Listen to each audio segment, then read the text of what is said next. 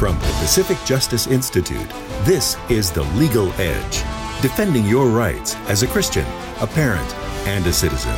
Here's Brad Dacus. In Idaho, Pacific Justice Institute is defending 3 Kootenai County residents who are being sued by community library trustees simply for distributing letters about the issue of sexually explicit books being displayed in the children's section.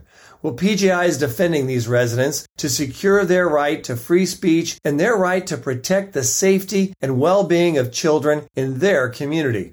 Stay current on our over 250 active cases across the country by signing up for our e-newsletter at pji.org. Learn more about our ministry and get exclusive email updates by registering for the Legal Insider at pji.org. Remember the website, pji.org.